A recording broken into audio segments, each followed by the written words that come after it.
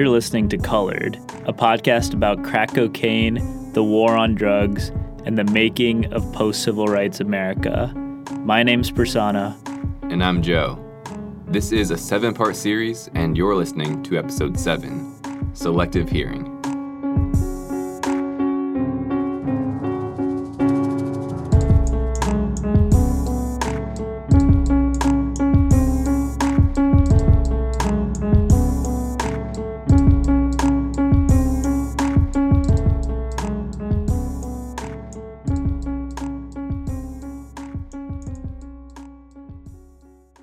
All right, guys, so Joe and I really decided to do this project about a year ago, and at the time we knew we wanted to make a long-form narrative podcast on race and social justice.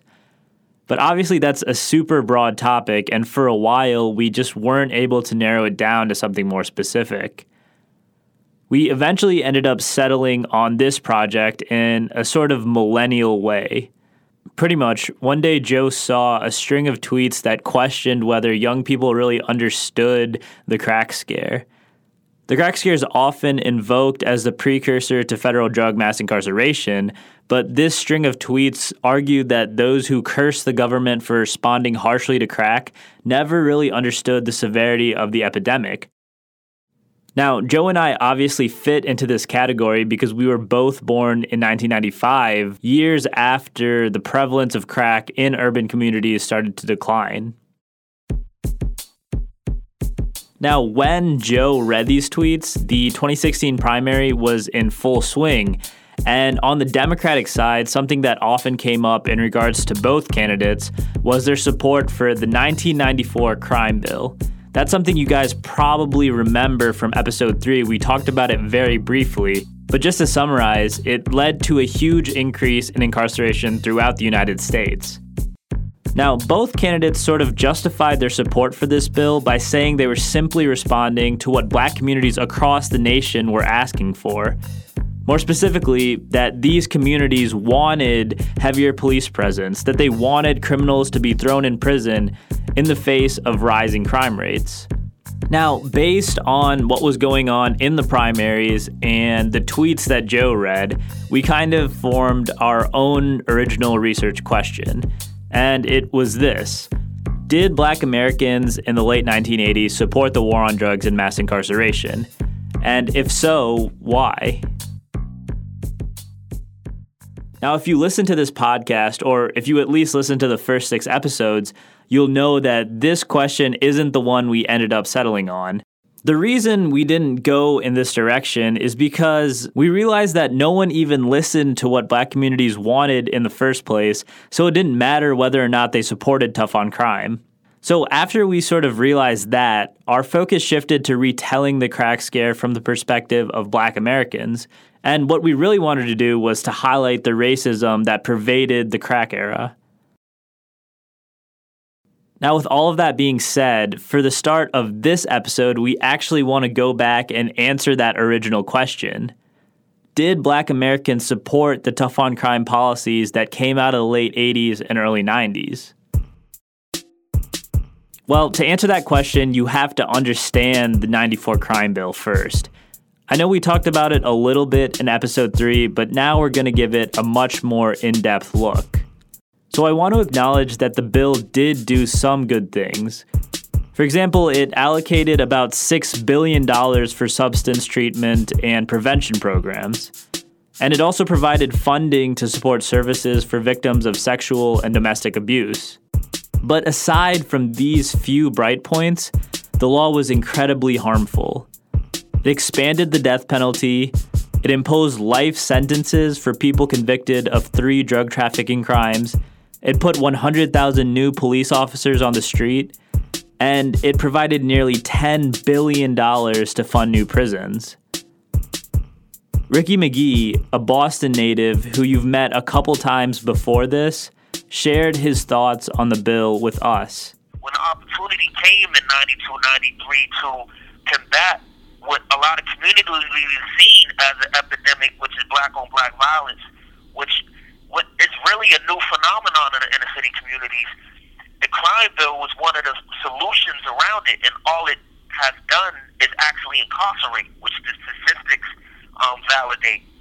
So, in truth, it was an opportunity for Clinton to do something that can be transcendent in our communities, but he actually went with a different schematic plan to incarcerate, similar to what Reagan was doing in the mid to late 80s. So now, looked at in hindsight, everyone knows, even Miss Clinton apologized for it, but the effects and the impacts is now done to our communities in the city. Now, on top of all of this, in 1996, Bill Clinton signed into law welfare reform.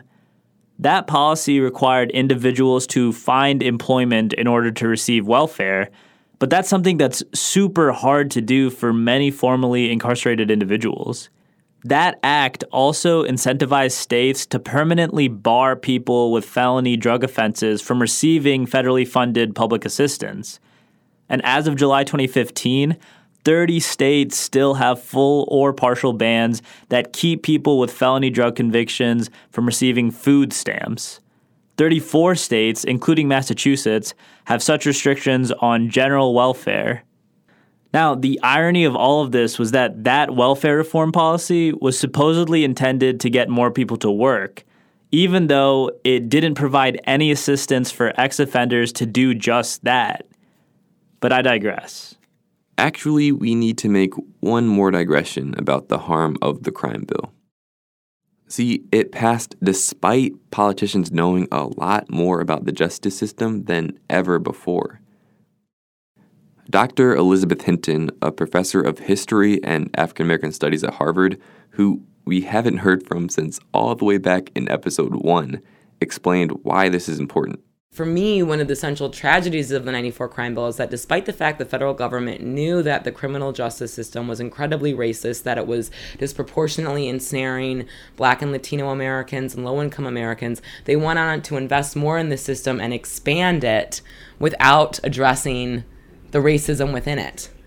But when politicians are challenged about their support of the crime bill, we've seen some defend themselves by saying, well, Black people supported the law too.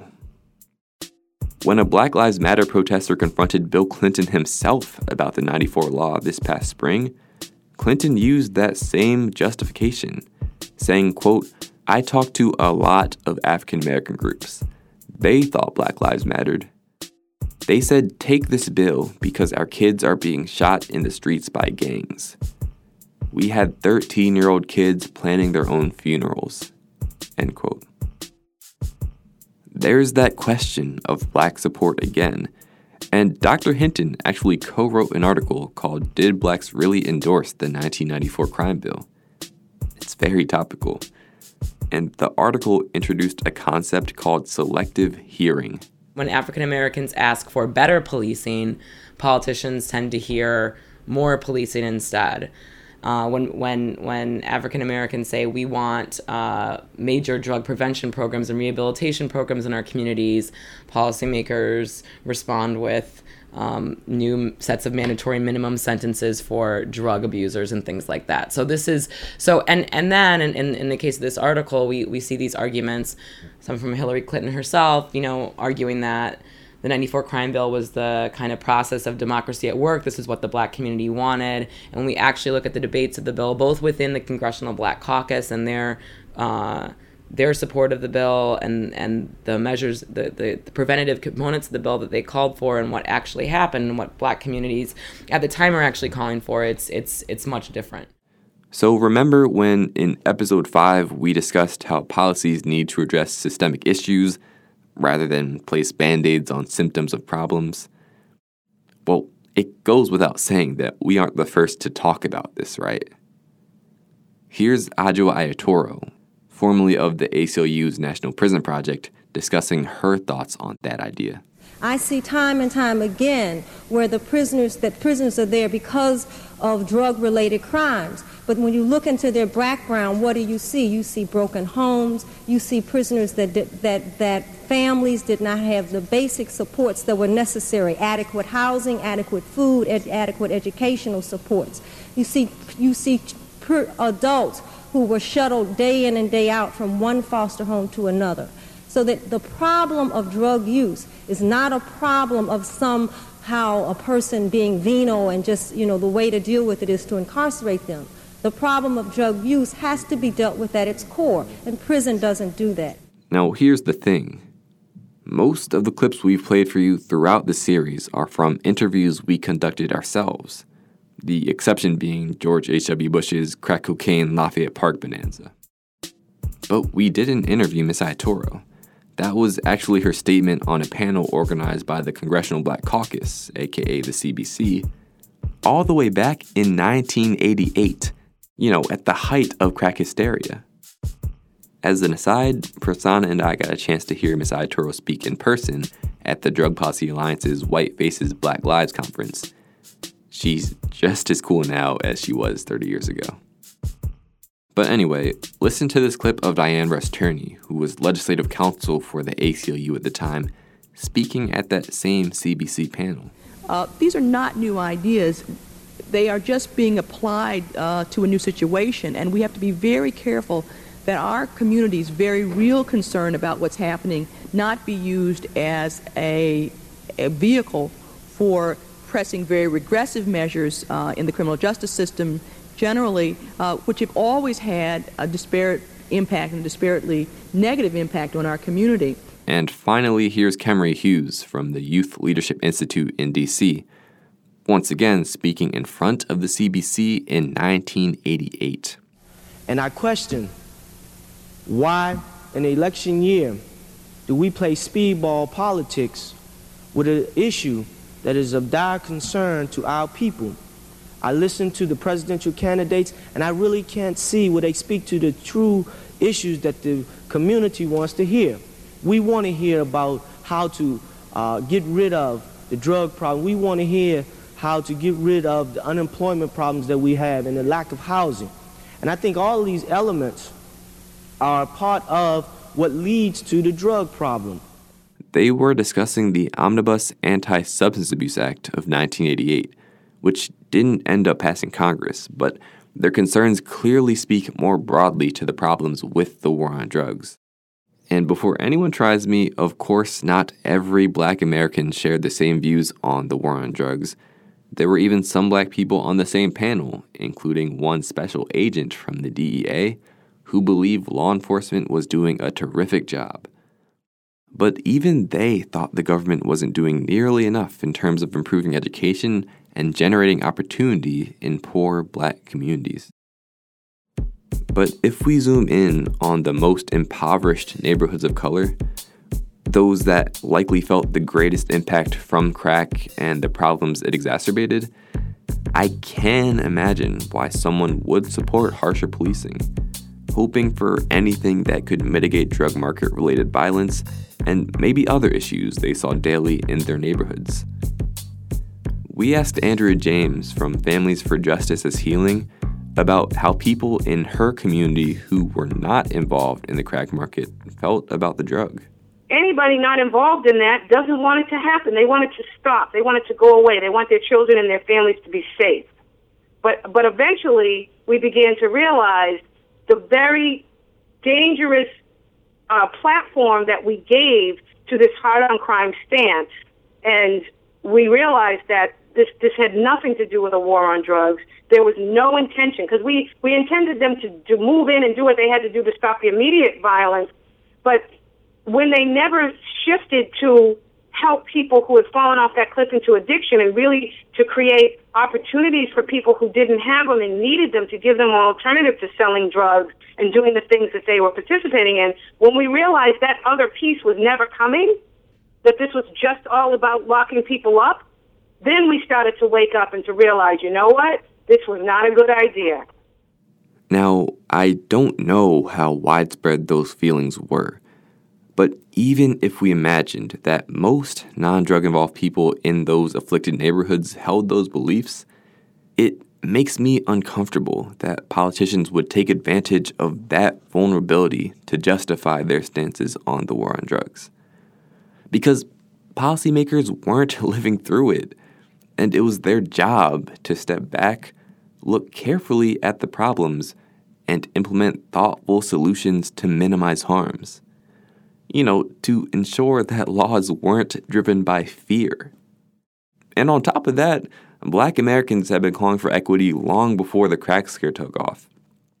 Demands for desegregation, equal treatment from law enforcement, better education systems, non-discriminatory employment and housing practices, and a lot more had existed for generations. So for politicians to disregard all of those calls and then defend their complicity in the war on drugs by claiming to have represented what Black Americans wanted is dishonest. And frankly, it's disrespectful. In many ways, the 1988 CBC panel is a sadly poetic representation of that concept of selective hearing.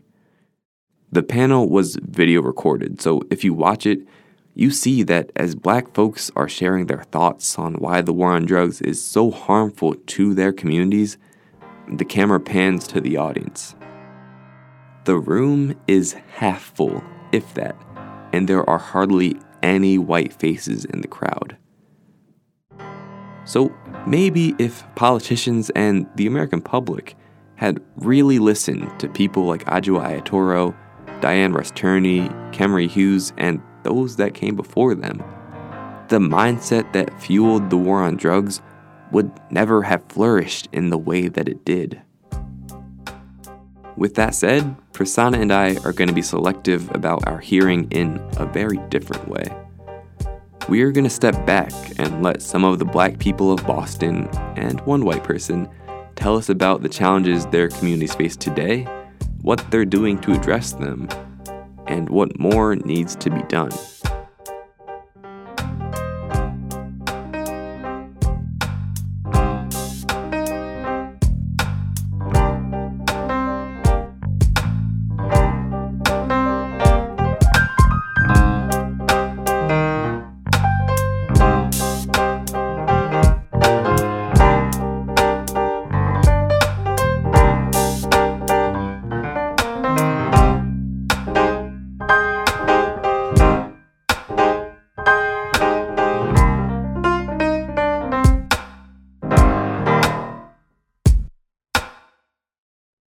The fact that there are more Black folks under correctional control than there were at the height of slavery, or enslaved at the height of slavery, says something very significant about where we are as a country as it relates to criminal justice or criminal injustice.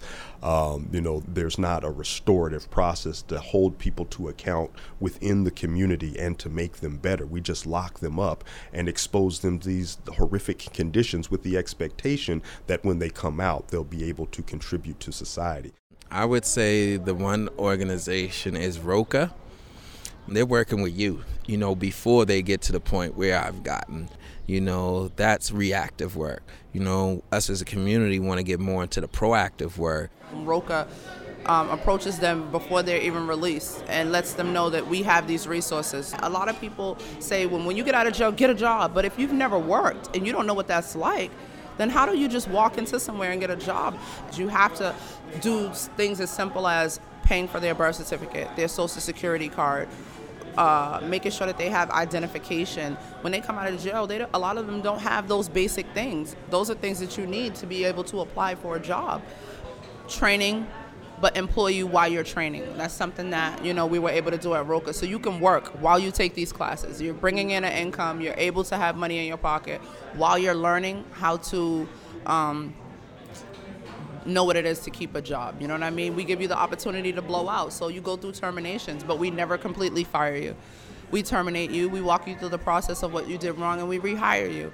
And I think there needs to be more programs like that. Usually what happens is you mess up, they get rid of you, and you're done. CORE reform is the Criminal Offenders Records Identification Act law that requires people to disclose their criminal histories, and that has become a weapon of discrimination against those people that are trying to come out into the community and do the best they can with what they got. So the issue with CORE is that if you have a criminal record and an employer asks that question on an application and you answer yes, usually you don't make it to the next segment of the interview. Now, they're not allowed to ask. But if they do find out you have a query, they'll still deny you the position and give you a generic reason as to why. So then it's almost like an oxymoron to say, hey, change your life and do better, but you're not giving me the opportunity to do so based off my past. And so what I think needs to be done, aside from the whole quote-unquote query reform law, is that there needs to be something in place to ensure that there are actual employers that will hire these people, because the fact is that even if they're not discriminating against you on your query, they're discriminating against you based off how you look.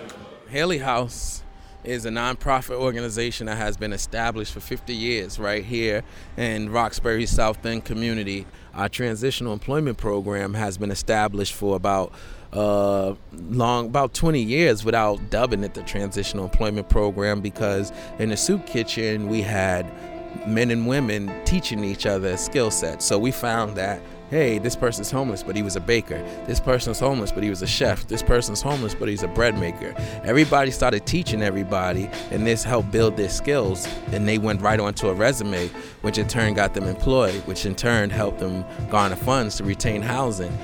So this is how we tackle the problems of, poverty and, the income disparity and things like that.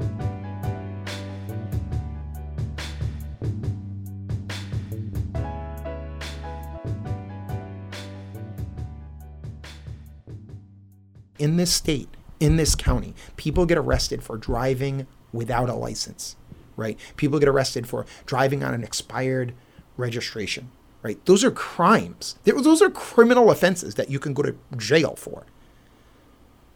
And it's mind-boggling. I mean, people get killed in jail. So trans women in men's prisons, gender nonconforming folks in men's prisons, and cisgender gay men in men's prisons are more likely than not going to be sexually assaulted during their incarceration. So anytime a judge sentences somebody who is queer or trans, like a gay man or a trans woman, to prison, they are sentencing them to more likely than not be sexually assaulted during their time. That is outrageous. So if you get convicted of a drug offense in Massachusetts, you can have, not always, but you likely get a fine of up to $500 assessed onto your license. And so in order to renew your license when you get out, you have to pay $500. That's a significant, collateral consequence that people are dealing with. There was a piece of legislation to get rid of that, and it moved and moved and moved. And then it got to a compromise point where it was like, okay, we'll do that, but only for possession charges, not for distribution charges. So if you look at who's being affected, it's now, in terms of these collateral consequences, disproportionately is affecting white people who are convicted, as opposed to black folks who are more likely to be convicted of distribution charges, despite all of the evidence that shows that white and black folks in particular are equally likely not only to use drugs, but actually sell drugs in Massachusetts. The problem is the war on drugs, not the fact that we have... It is the fact that we have possibly that people are addicted to drugs and that's doing harm, but that's a public health problem, not a criminal justice problem. Well, because when people are using, when you don't have some kind of support, even if it's like for, I'm into church, with prayer, with outreach, passing someone a sandwich or giving someone something to drink, people need to know that there's somebody that's not afraid to touch them. Because when you're a basehead or a crackhead, like, people make jokes. I have people, say or do things to me. And you never know when somebody in your family end up like that. It costs us $54,000 a year to keep a person in jail, right? And it costs us, thousands and thousands of dollars to prosecute people. And there are people who are directly profiting off that cost. And I think it's educating people who have been incarcerated or are incarcerated as to that is happening. I don't think people realize that there's someone else benefiting off of you sitting in this cell. Because when you give them that knowledge and knowledge of themselves, and they realize that there's somebody who's getting paid at the fact that I'm sitting here, it tends to awaken them, not all, but some. So this is what probation is, right? And this is sort of where the idea was generated from. You see a kid commit a crime, he goes on probation, and at his probation hearing, he's told, you have to do a list of these 5 things that we think, as prosecutors and probation officers and judges, are good for you. And you sucked at doing them before, which is basically what led you to commit your crime. But we're gonna tell you that you have to do them now. We're gonna give you a criminal record to make it harder for you to do those things, and we're not gonna really give you any assistance in doing them. And you have to pay for us to supervise you. So you have people who are poor folks, and they're spending, literally thousands of dollars, and they've never been incarcerated, right? They're someone who's on probation for, something that's probably a misdemeanor. That seems crazy in itself. And that's not an indictment on any of the probation officers that I worked with. They're amazing, and the probation department was also amazing. But again, it's like this system that's so entrenched that it's just like, unless you sort of look at it with a critical eye, you're like, that doesn't really make a lot of sense. Why are we expecting success if we're telling these kids to do things that are failing at, making it harder for them? So the idea behind Roxbury Choice was, let's meet with the probationers, step one, ask them what's going on in their life, find everything out about them, and say, what do you want to do on probation? Hence choice. It's not some sexy acronym. It's just you literally choose what you do on probation. You want to do school, community service, professional development, or treatment. You pick what you want to do. You do 16 hours of that a week. You document it, and you get a week off the back end of your probation. And not only that, but we're going to meet with you once a week, twice a week, monthly, as you're in the program. And if you're having difficulty in any one of those arenas, we'll help you succeed. We want to help you. Prosecutors have this bad rap of being these sinister people that are just out to screw people up. And it's actually just a lack of sort of options that we are taught at the beginning. We go into this very traditional system of, here's the law, here's what this person did, apply the facts to the law, and you'll get an outcome, without really taking any consideration who the individual is that's creating the crime, and really any consideration about what we want our outcome to be.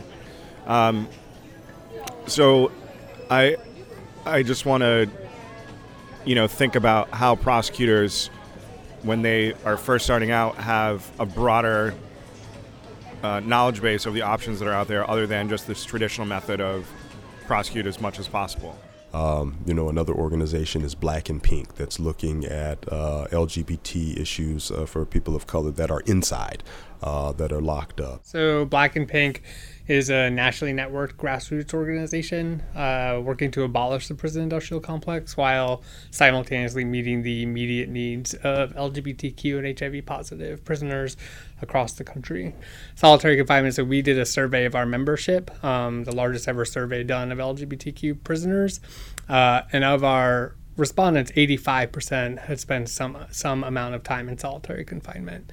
And of those, about half had spent 2 years or more. And so I did only 45 days in solitary confinement, and I would say it kind of fucked me up for a long time, and has, significant impacts long term.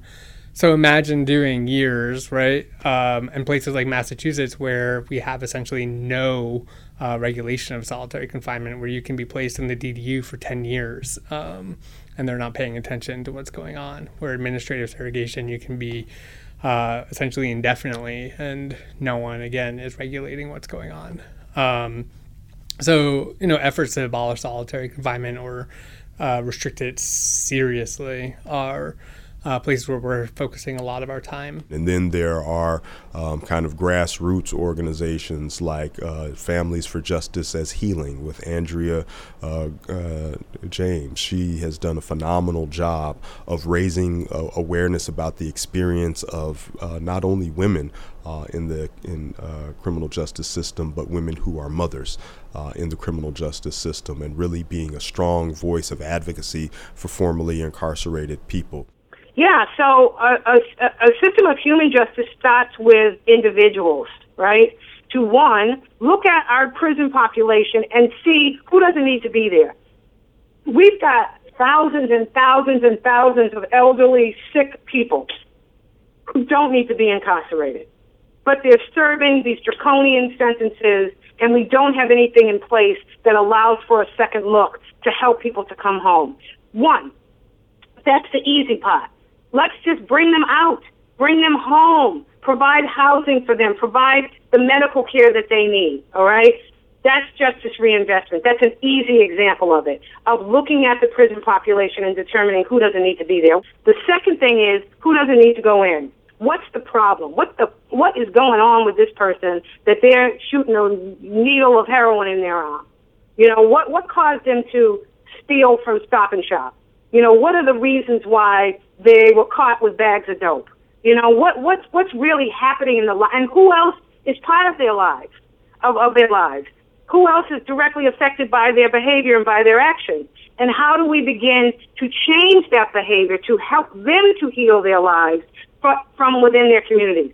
Countless studies demonstrate now that the most effective drug treatment happens and people are most successful with learning to manage their addiction when they do it from their own homes and within their own communities, not even from residential drug programs.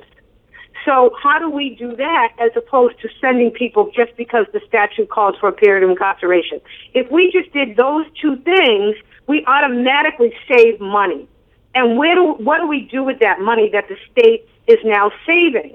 What we do is we invest it in the things needed by the communities that have been most affected by incarceration. I don't understand why people aren't looking at prisons sideways and a prosecutor sideways and a probation officer sideways, judges sideways, being like, why do you keep doing the same exact thing? The same exact thing.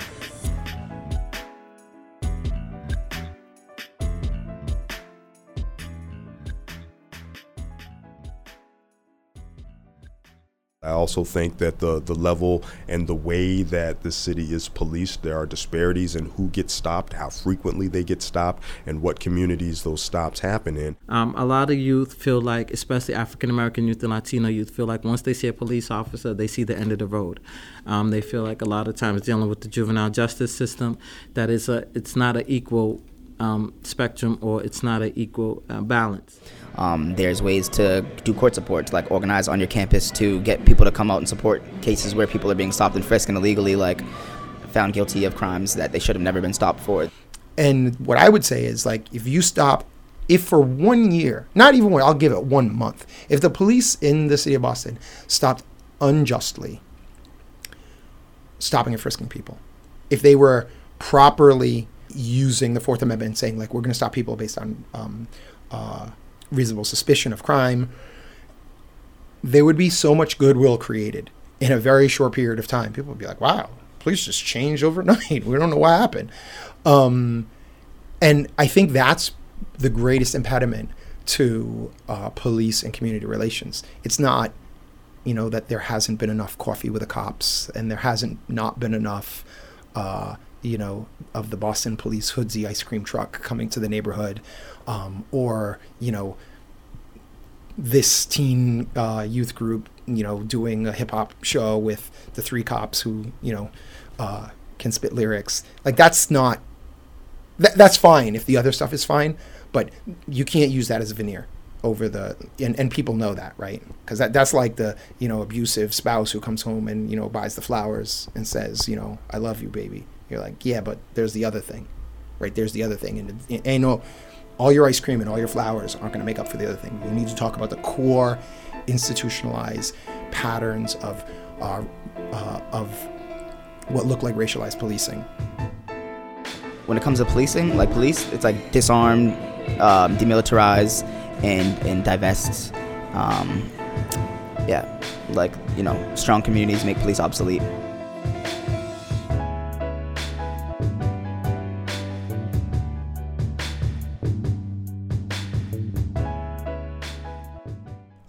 There's something also to be said about the level of mental health issues and substance abuse issues that exist in communities of color and poor communities and communities with high levels of violence and communities that are over-policed, that people are self-medicating, and then that people are finding additional employment opportunities that are outside of the legal market. Like, there was no one that sat us down and actually spoke to the trauma that we witnessed and seen and, running in crack houses and different things. And for years on end, we've never really processed the trauma, and we just acted out negatively or criminogenically. And I think as we age, we begin to look at our past and realize there was some messed up things transpiring, but at that time, it was really never any adults intervening, ensuring that we're not really affected psychiatrically by what was going on. I think a lot of the genderedness of our society disavows these things, toughen up. I'm also making quote marks like man up, right? That's nothing. What's the problem? I don't see enough groups where it talks about what is self-esteem to a young boy. It don't talk about, how do young boys deal with their emotional, excuse my French, but we call it shit. They're securely held internalized traumas. And I think young men, we would say it's anger, would usually be the first emotion, but more or less to say, what is the root of that anger? I think people are living through, imagine someone gets beat up by the police and sees, 4 of their friends get roughed up by the police or unfairly arrested. That's an incredibly traumatic. I think when we talk about stop and frisk, people are like, oh, stop and frisk. I'm like, yes, imagine someone grabbing you, pushing you down in the hood of a car, saying very gruff things, if not racial, I'll say racial insensitive to make it a low bar, and then handcuffing you and putting their hand on your head and pushing you into a police car. And you're locked in there and you can't go anywhere. And I think, if we look at the numbers, over a 3 or 4 year period, the Boston police stop and frisk a couple 100,000 people, either stopped, frisked, detained, interrogated, observed, hundreds of thousands of people. That's stressful. So it's you now took the innocence out of the communities, and now you put this kind of survival mentality in it, and it's now I have to survive. It's all about survival. It's all about I need to be able to get up and walk to the store and come back home and not get hit by a stray bullet, or I need to be able to go to the store and come back home and not be attacked by a rape. Something of that nature is what a lot of these youth are dealing with on a consistent basis. We're dealing with a community that is severely traumatized, that has been promised things and there was no follow through. We don't receive the same services as other communities. So when it happens in other communities, they rally around, they send trauma teams to schools, they send trauma teams to the house. You get a detailed officer who stops people from contacting the family to allow them to grieve. That doesn't happen. And in our neighborhoods, someone gets shot, the body lays out there for 6 or 7 hours, because they have to do their work around the crime scene and stuff like that. But that's traumatic in itself. And then, everybody disperses and goes away, and nobody asks about the children who witnessed that. Nobody asks about the family. No one asks any questions. They clean the ground and they keep going. A lot of the work that I do with Peace Boston is hip-hop based. We've produced a Peace in the Streets album with over 100 artists, donated the money towards youth programming, and the other half of the money we unfortunately raised to donate to families that couldn't afford a burial for their child. That was pretty intense.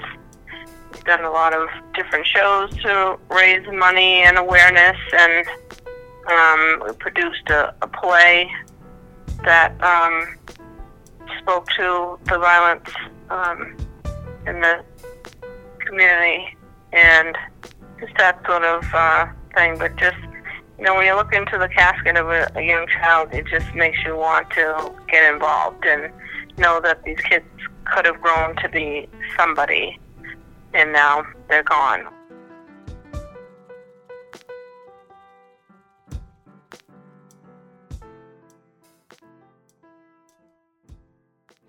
Of course, I'm biased. I'm an educator.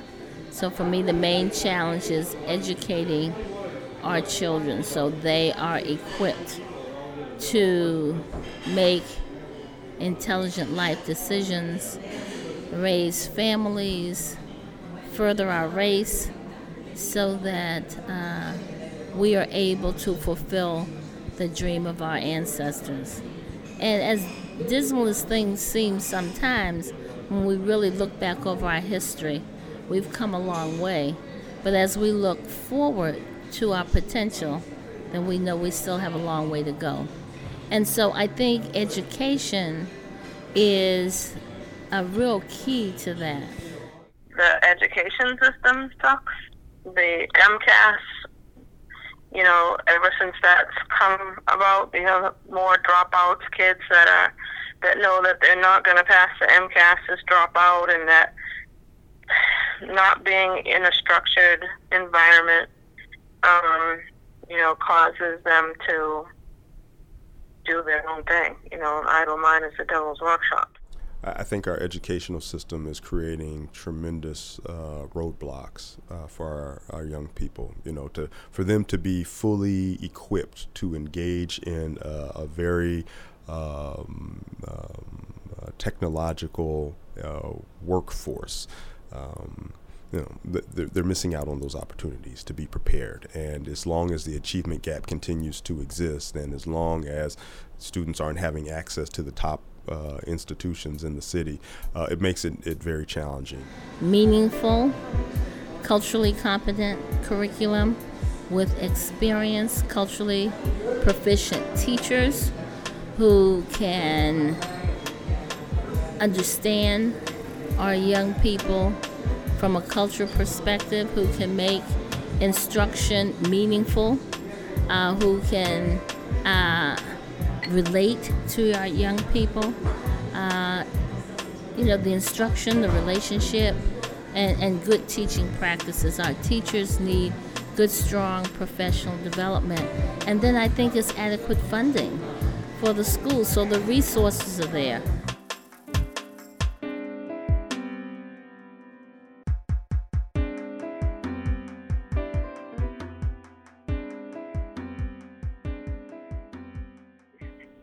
So we need housing. We have women who have come home 3 years ago and they still go and get in line at Woods Mullen Shelter every day because they don't have a place to live, and they're still not reunited with their children, you know, living with them, because you can't take a child into a shelter and live with them. Housing, fair, clean, decent housing, that's a right. We're human beings. Human beings, you know, we have a tendency to not to reflect upon this. But human beings, housing is not a luxury for people. Affordable housing. It's not fair that we're too poor to get an apartment, so that means, fuck you, we don't care about you. And that's exactly what happens to poor people, particularly poor women who come out of prison. Most of the people in this district, 78% of the people in this district are renters, so they don't own anything.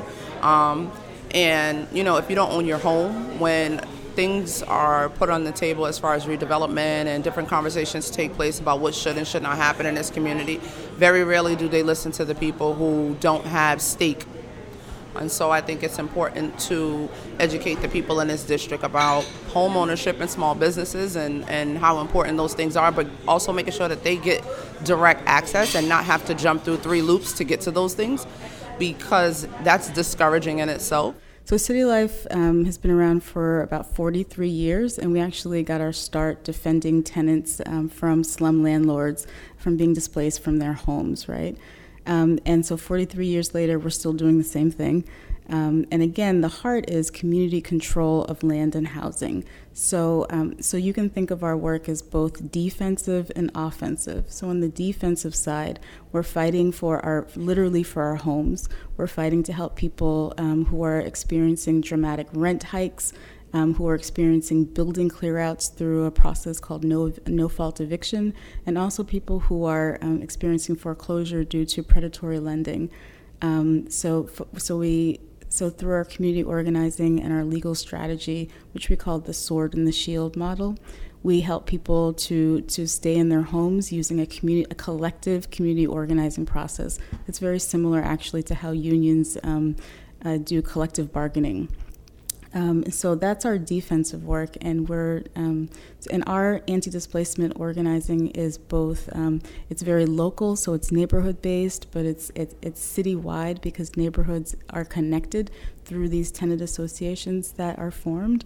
And it's regional, and it's actually national. So during the height of the foreclosure crisis, we actually got supported to support some organizing across the greater Boston region. So as far up as the Merrimack Valley and as far down as sort of the Brockton Randolph area, and actually as far down as Providence.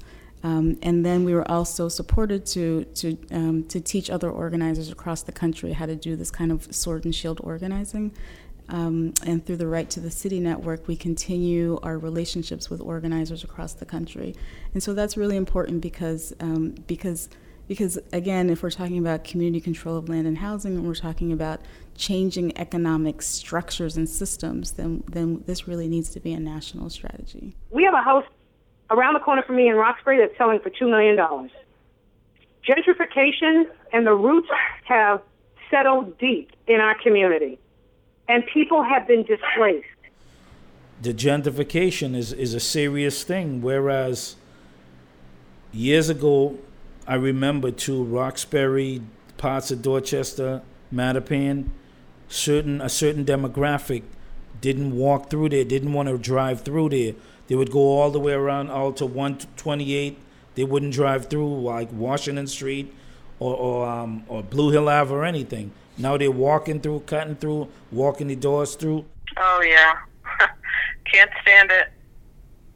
I've lived in the same house for 40 years, and, you just don't have neighbors anymore. It's more, transient people that stay for a year or so, and it's constant party. There's hardly, families here anymore. I was just talking about this recently, that my mother's tenant years ago, when she lived here and was raising a teenager, would yell out to the people in the house behind us and tell them to be quiet, and because, it's bedtime on a Tuesday. And they told her if she didn't like it, that she could move.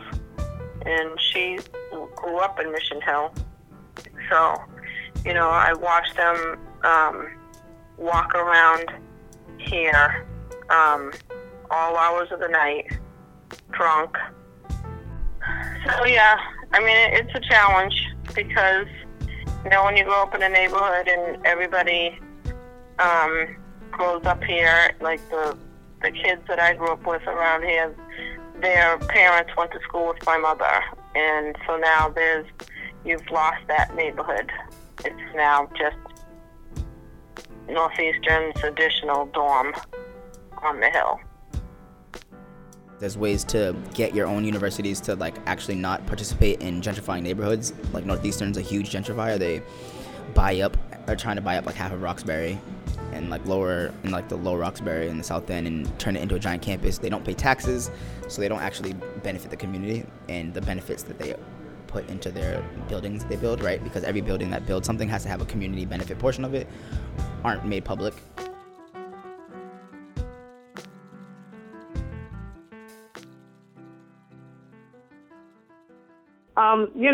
Access to food, to good food, to healthy food. We got crap in our community. We don't really, even now that we have more supermarkets, most of my 51 years of living in Roxbury, we didn't have a supermarket.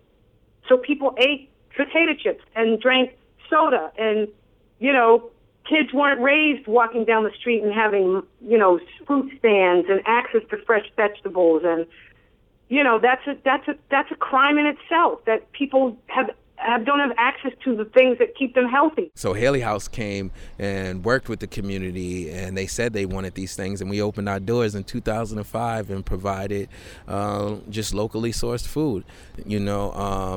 You see, we have cooking classes, Take Back the Kitchen, for kids, adults, and teenagers alike, where you could come in and take some of your favorite foods like fried chicken, and they teach you how to make them in a healthier way. We have community tables, which offers a pay-what-you-can eating experience, plated service, 3-course meal every Saturday from 5 to 7 p.m.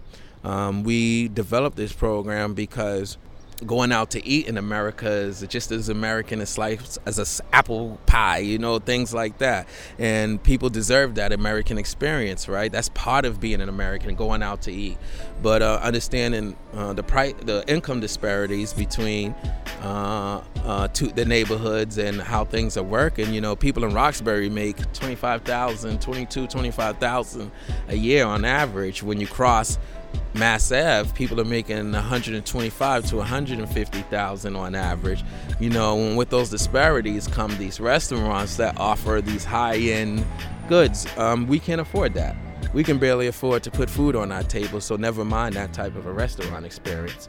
But we wanted to make sure people had that experience here, so we offered a 3-course pay-what-you-can meal every Saturday to make sure families could take their kids out, people can have a great date night, or a community people can just engage with each other. And part of the rules with this event is no technology, you know, because we encourage dialogue amongst the people here at this event. So if you hear some of the things we do, is nothing is done by ourselves. It's all done through partnerships. Community tables is with Eva's Garden, the Food Project, donating food from their gardens to ensure, you know, people have quality food. Whole Foods, you know, market. So all of these places are taking a part in healing and making a better community for all.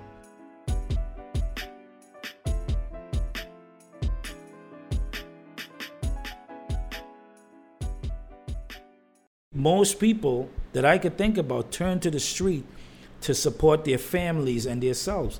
But if you supply them with an opportunity to learn and to be employed, they wouldn't turn to the streets. There's no reason.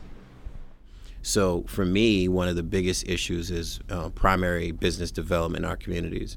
Can we get, quite frankly, Black-owned, Latino-owned, Cape Verdean-owned, Haitian-owned, go down the list, Latino-owned businesses in our community that are primary businesses. They're large scale, they employ large numbers of people, they generate secondary businesses. So you get a cleaners and a restaurant that is put up down the street in order to serve those communities.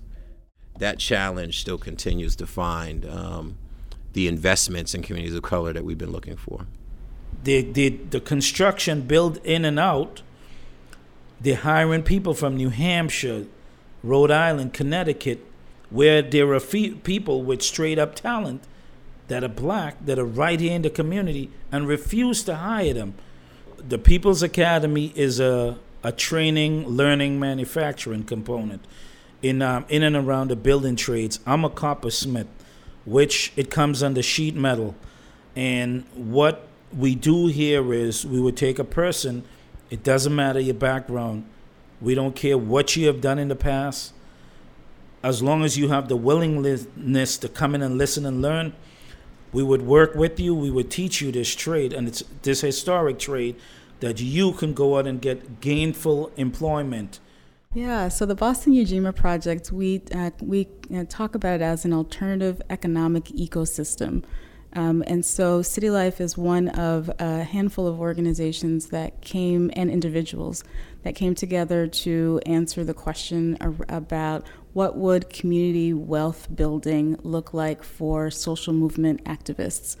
We created this really far out idea that links social movement activists and people of color in traditional neighborhoods of color, Roxbury, Dorchester, Mattapan, East Boston, to student organizing around the divestment work around divesting from extractive fossil fuels, divesting from instruments of terror in our community, so divesting in prisons for profit and that kind of thing.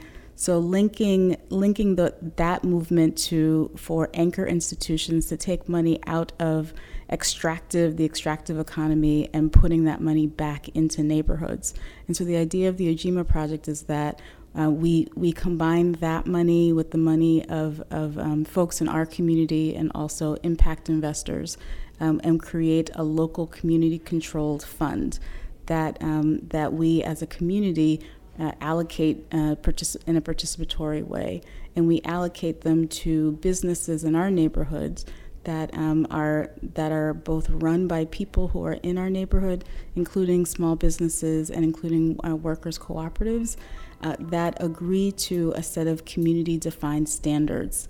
And so there are lots of pieces to the project, but the baseline is community control of wealth, community control of land, and community control of housing.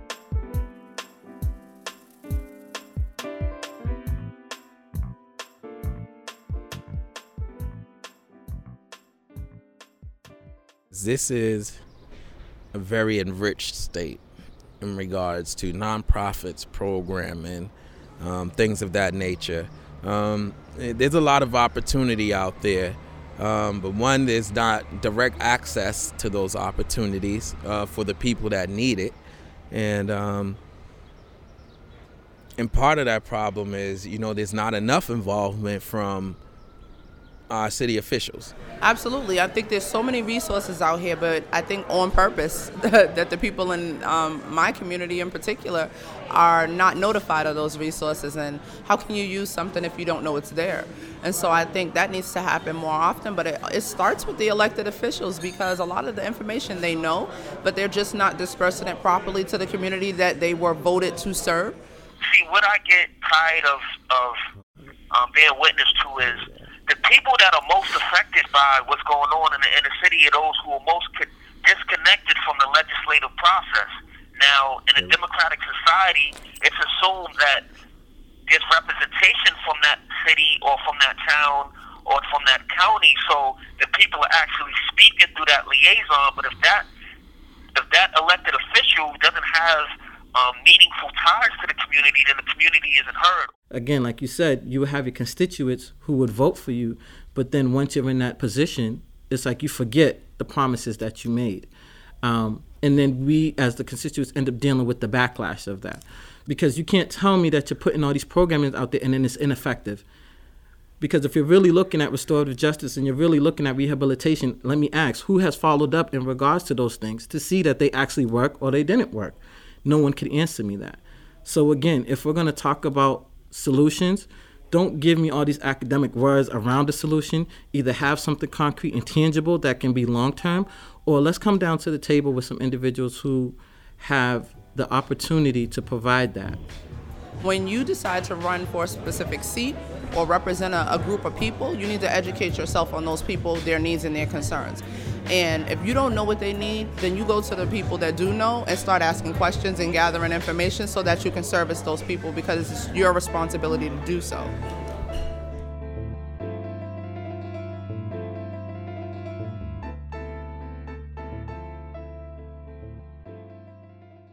I'm a big believer that institutions like a university or a college have a responsibility to the community that's around them.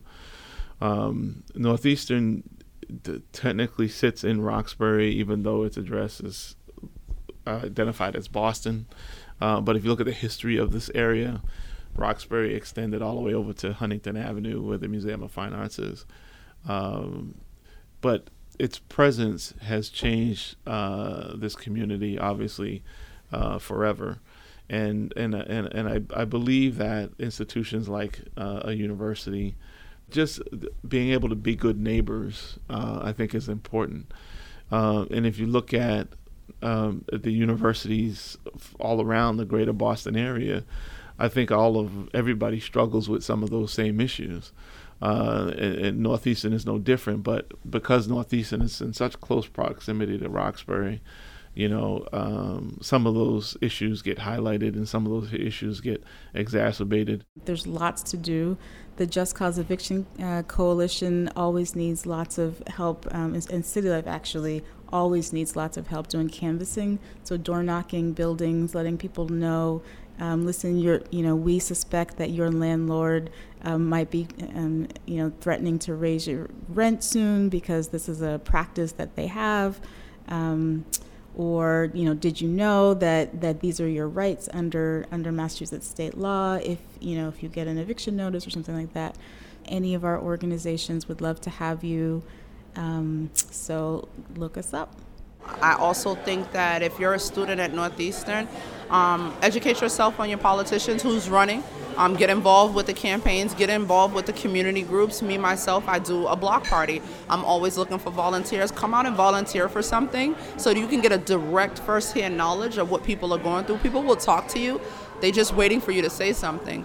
And that's how I was able to help a lot of the people that I help. I just started the conversation. Hey, what's going on? What do you need? When you ask someone what they need, 9 times out of 10, they'll tell you. And so as far as just working with the community, show up. And so when people come to Northeastern, they really should take the opportunity to get to know the neighborhood and the community and be able to have an impact in a positive way. So it's that sort of thing where you have to be vested in the community that you're living in. You can't just be taking up space, and you have to think about what our issues are, even if it's something that you don't totally agree with.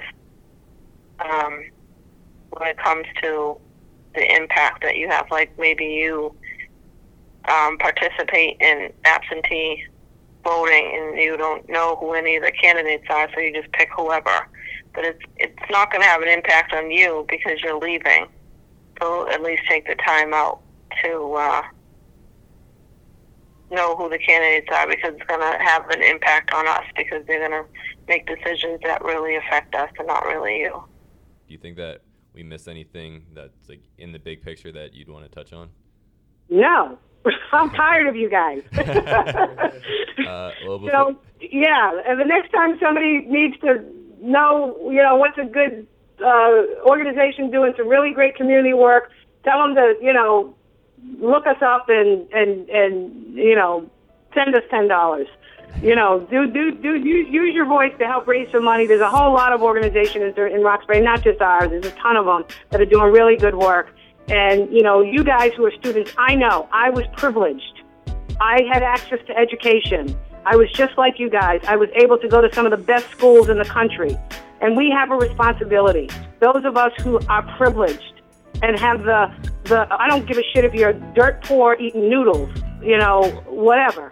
You still are privileged to the point that you are afforded an education. So as you go through that experience and come out the other end, don't forget about the people who are on the ground trying to create change for people who don't have that privilege.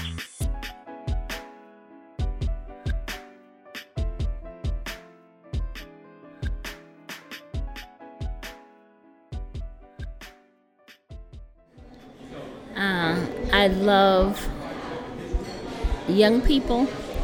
I love our community, and I love our people. And when I look back on those who came before us and all that they did to get us to the point where we're at, I think about the Harriet Tubmans and all of the other folk that pulled us from a point of being enslaved, and all that they risked for that to happen.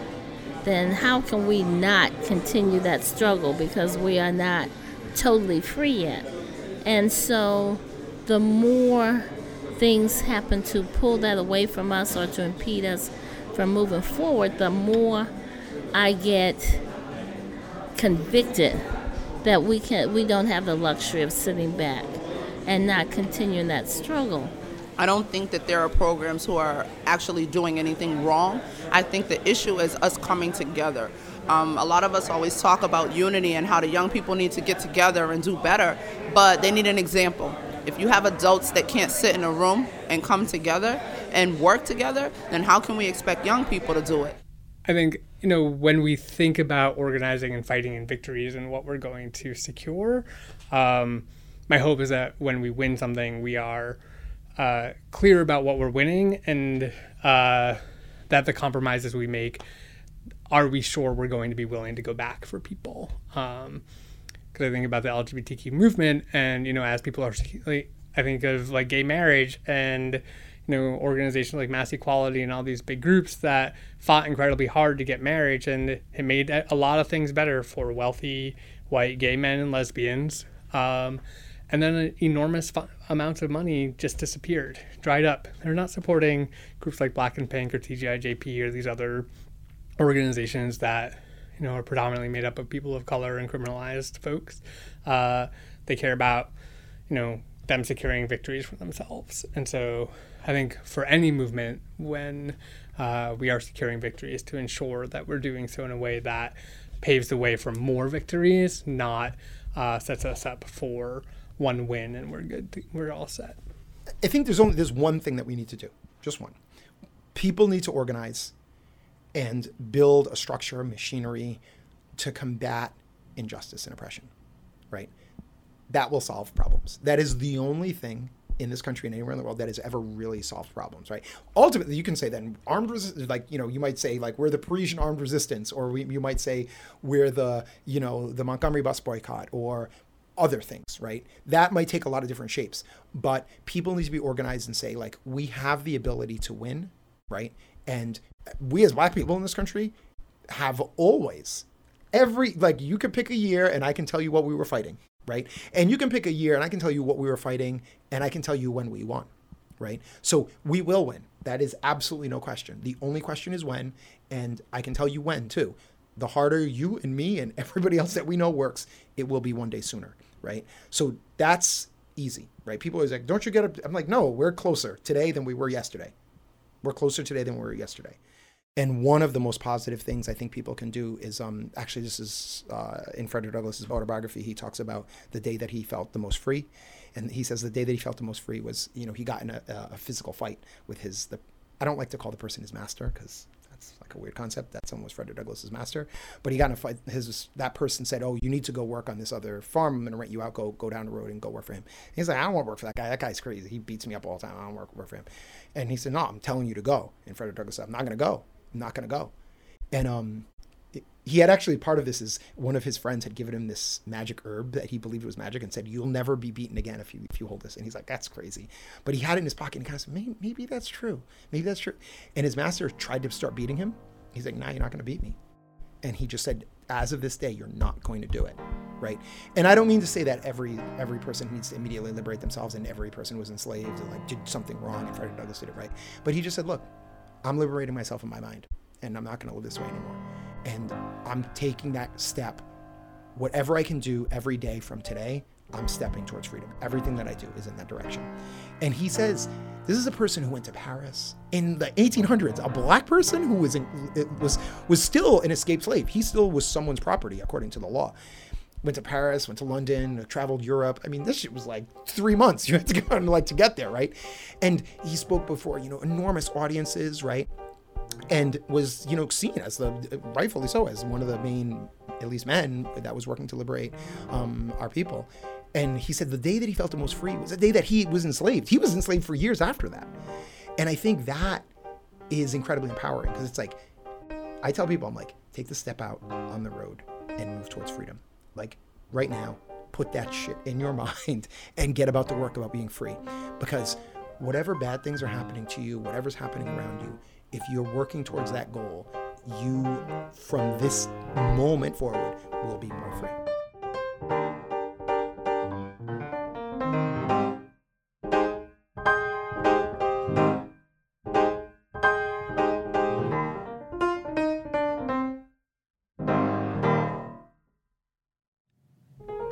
All right, guys. Well, that was the end. And I just want to say, first of all, if you're feeling as inspired by this as we are, there is something you can do. First of all, you can go to our website, www.coloredpodcast.com. And if you click on our community page, you can see a list of all of the organizers that we've talked to throughout the podcast, as well as the organizations that they work for. And if you were inspired by a specific interviewee or inspired by what their organization does, then I highly encourage you to get involved, donate, do whatever you can to support these organizations because they truly, truly do have a meaningful impact. On top of that, I also just really want to say on behalf of myself and Joe, thank you so much for taking the time to listen to our podcast. This has been a completely life-changing experience for us, and I hope it has had a positive impact on your lives as well. I second that, and we also have to give so many thanks to all the interviewees we talked to. You all taught us so much, and we hope that we weren't too much of a burden on your already ridiculously intense schedules. A lot of the times the work that you do does go unthanked, and hopefully this project was able to even slightly illuminate why it's so important. I definitely know that we'll always be thankful that we met each of you. Absolutely.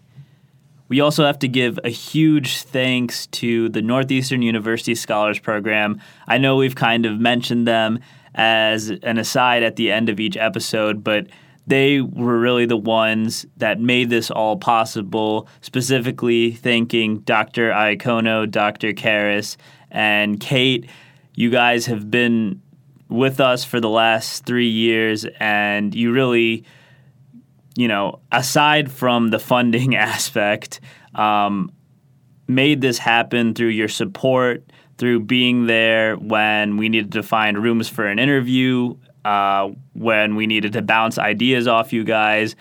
Whatever we needed, you guys were always there for us, and that was huge, especially coming in knowing that we were biting off something that was going to be large and ambitious. It was great to know that we had you guys' support the whole way throughout. Yeah, we're also incredibly grateful to our mentor, Dr. Sarah Jackson. You are absolutely one of the most brilliant professors I've ever had, and we've benefited so much from having you in our corner, especially watching to make sure we didn't do anything stupid, although a couple of things fell through the cracks, but thank you so much. And also our friend Allison Del Castillo. She made that amazing logo I hope you're looking at right now. Allison, we gave you a super vague description of what we wanted, and with that, you turned in 6 samples for us to choose from in a very short time frame. That was amazing. It was really, really hard to select the one we got, but we're super, super happy for it. So thank you so much. And you guys can find more of her work at allison.del-castillo.net.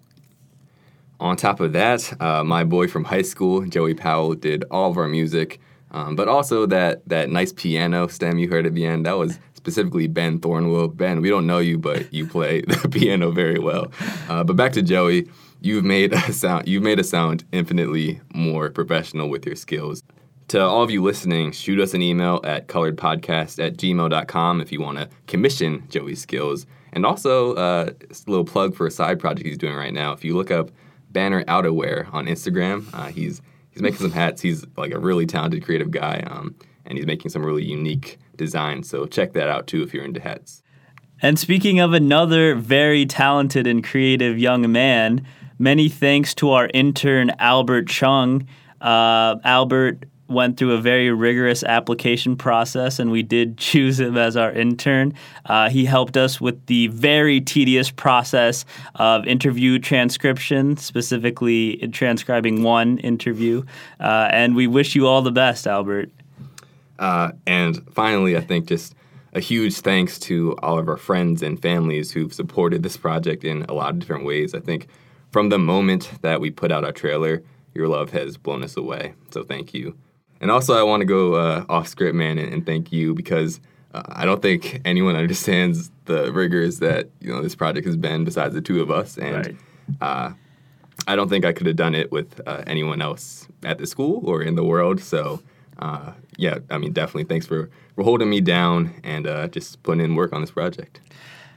Yeah, man, I have to return that. Like, when we started out, I told you that I wanted to do a podcast for a research project, and I'm pretty sure anyone else would have been like, what the hell are you talking about? Like, why would anyone want to do that?